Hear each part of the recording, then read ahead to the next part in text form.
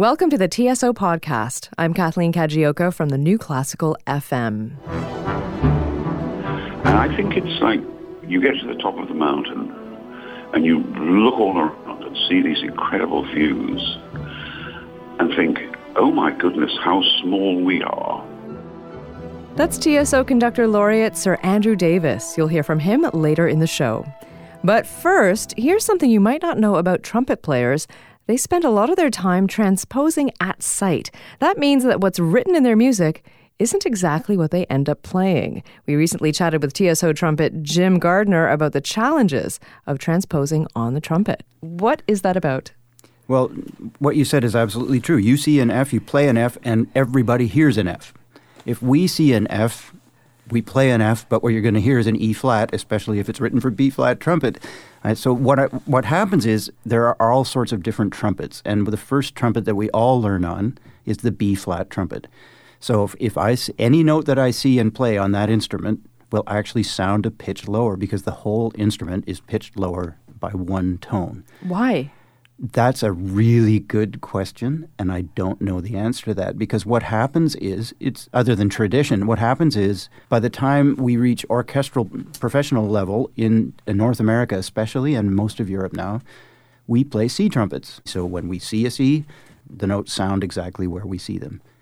But what happens after that is that all through published music for orchestra, you have parts in every imaginable key from C to D to E flat to F alto below to E is one of the worst ones. So we constantly shift around. You know, we're just brass players. We don't have to play a lot of notes, generally speaking, compared to you string players or compared to the woodwind players. But we're kept agile in a brain way by having to do this kind of transposition work and having to use different instruments all the time.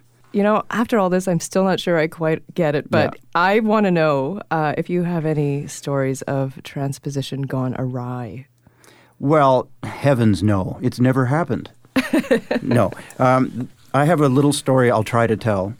There was a famous jazz trumpet player in Toronto who was sitting in a Pops orchestra called the Toronto Pops, and they were playing that William Tell Overture. And as this fanfare approached, you know, that hi-ho silver away bugle call was approaching after the big, long English horn solo, this guy was panicking because he didn't know what trumpet in E meant. And he's looking at this part. He's playing a B-flat trumpet, so he's going to have to transpose a tritone. And the guy next to him, who knew a bit more about how this worked, said, "Don't worry about it, man. Just put down all three valves and blow. You know the tune." And so, sure enough, he put all three buttons down, and it came out right. And he never did figure out how that worked. But that's a bit of transposition magic.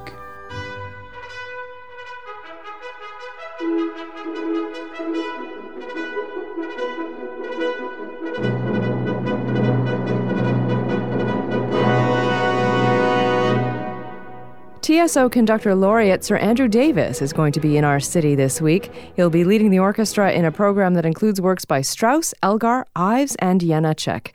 He'll also be having a lane in Toronto's Cabbagetown neighborhood named after him. He joins me and TSO Trumpet Jim Gardiner on the line from Frankfurt to discuss the exciting week ahead. Welcome to the show, Sir Andrew. Thank you very much. It's great to be on the show. Now, you're having a laneway named after you. Is this a first for you? Yes, I'm happy to say it is. I'm very excited about it, actually. Yeah, how does it feel? I don't know, really. I mean, I suppose I'm flattered and honored and all that stuff, and it's kind of weird. So, Sir Andrew, what do you look forward to most about your visits to Toronto? The concerts, of course. I mean, I love coming back to Toronto because I love the city and I adore the orchestra. And, you know, 2 weeks a year, I'm there regular as clockwork, and we always have a great time. And I think this is an especially challenging program. It's a difficult program, this one coming up. And, of course, it's part of the Decades series. And this is all music written between 1910 and 1920, I think. Speaking of that era in the 1910s, why was that such an exciting time for music? What was going on?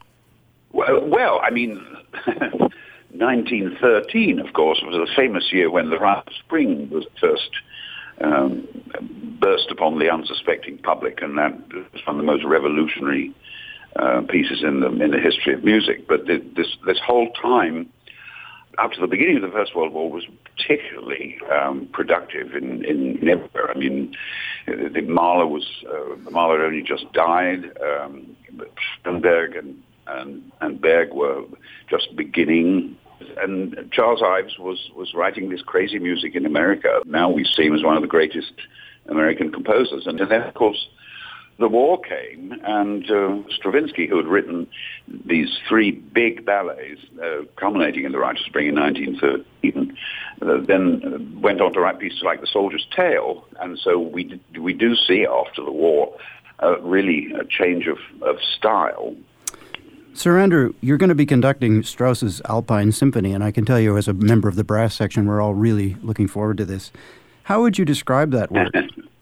Well, when the Alpine Symphony first came out, a lot of critics at the time just were sort of dismissive of it and said it's just it's a series of picture postcards and Strauss showing off what a great orchestrator he is. And of course it is perhaps the greatest example in his output of command of the orchestra and how he could make, there's a waterfall, for instance, and no question. I mean, you listen to the music and think, that's a waterfall. It is extraordinarily descriptive of the various things that one encounters on the mountain as one goes up. I mean, we go into a nice meadow somewhere where there's a lot of cows, cowbells, and people yodeling at each other. But one of my favorite moments is we finally get to the summit, and the brass do this sort of triumphant, and then there's a moment of incredible stillness, and a solo oboe does this very strange, reflective sort of musing music. And I think it's like you get to the top of the mountain and you look all around and see these incredible views and think, oh my goodness, how small we are. Then you get the grandeur of the view, and the big climaxes are incredibly impressive. But I think if you do the piece right, it adds up to a kind of, in a way, a sort of hymn to nature. It's a very moving piece if the performance does right, which I'm sure we will. Well, we so look forward to it and are so happy that you're coming to Toronto to lead the TSO through this work and this whole program. My pleasure, and I can't wait. That brings us to the end of this week's TSO podcast. Don't forget, you can be in touch with the TSO at any time. Send an email to community@tso.ca or leave a note on our Facebook or Twitter pages. For more music and stories from the Toronto Symphony Orchestra, join us on Sunday night with the TSO. That's every Sunday at 8 p.m. on the New Classical FM. I'm Kathleen Kajioka. Join us next Monday for another episode of the TSO podcast.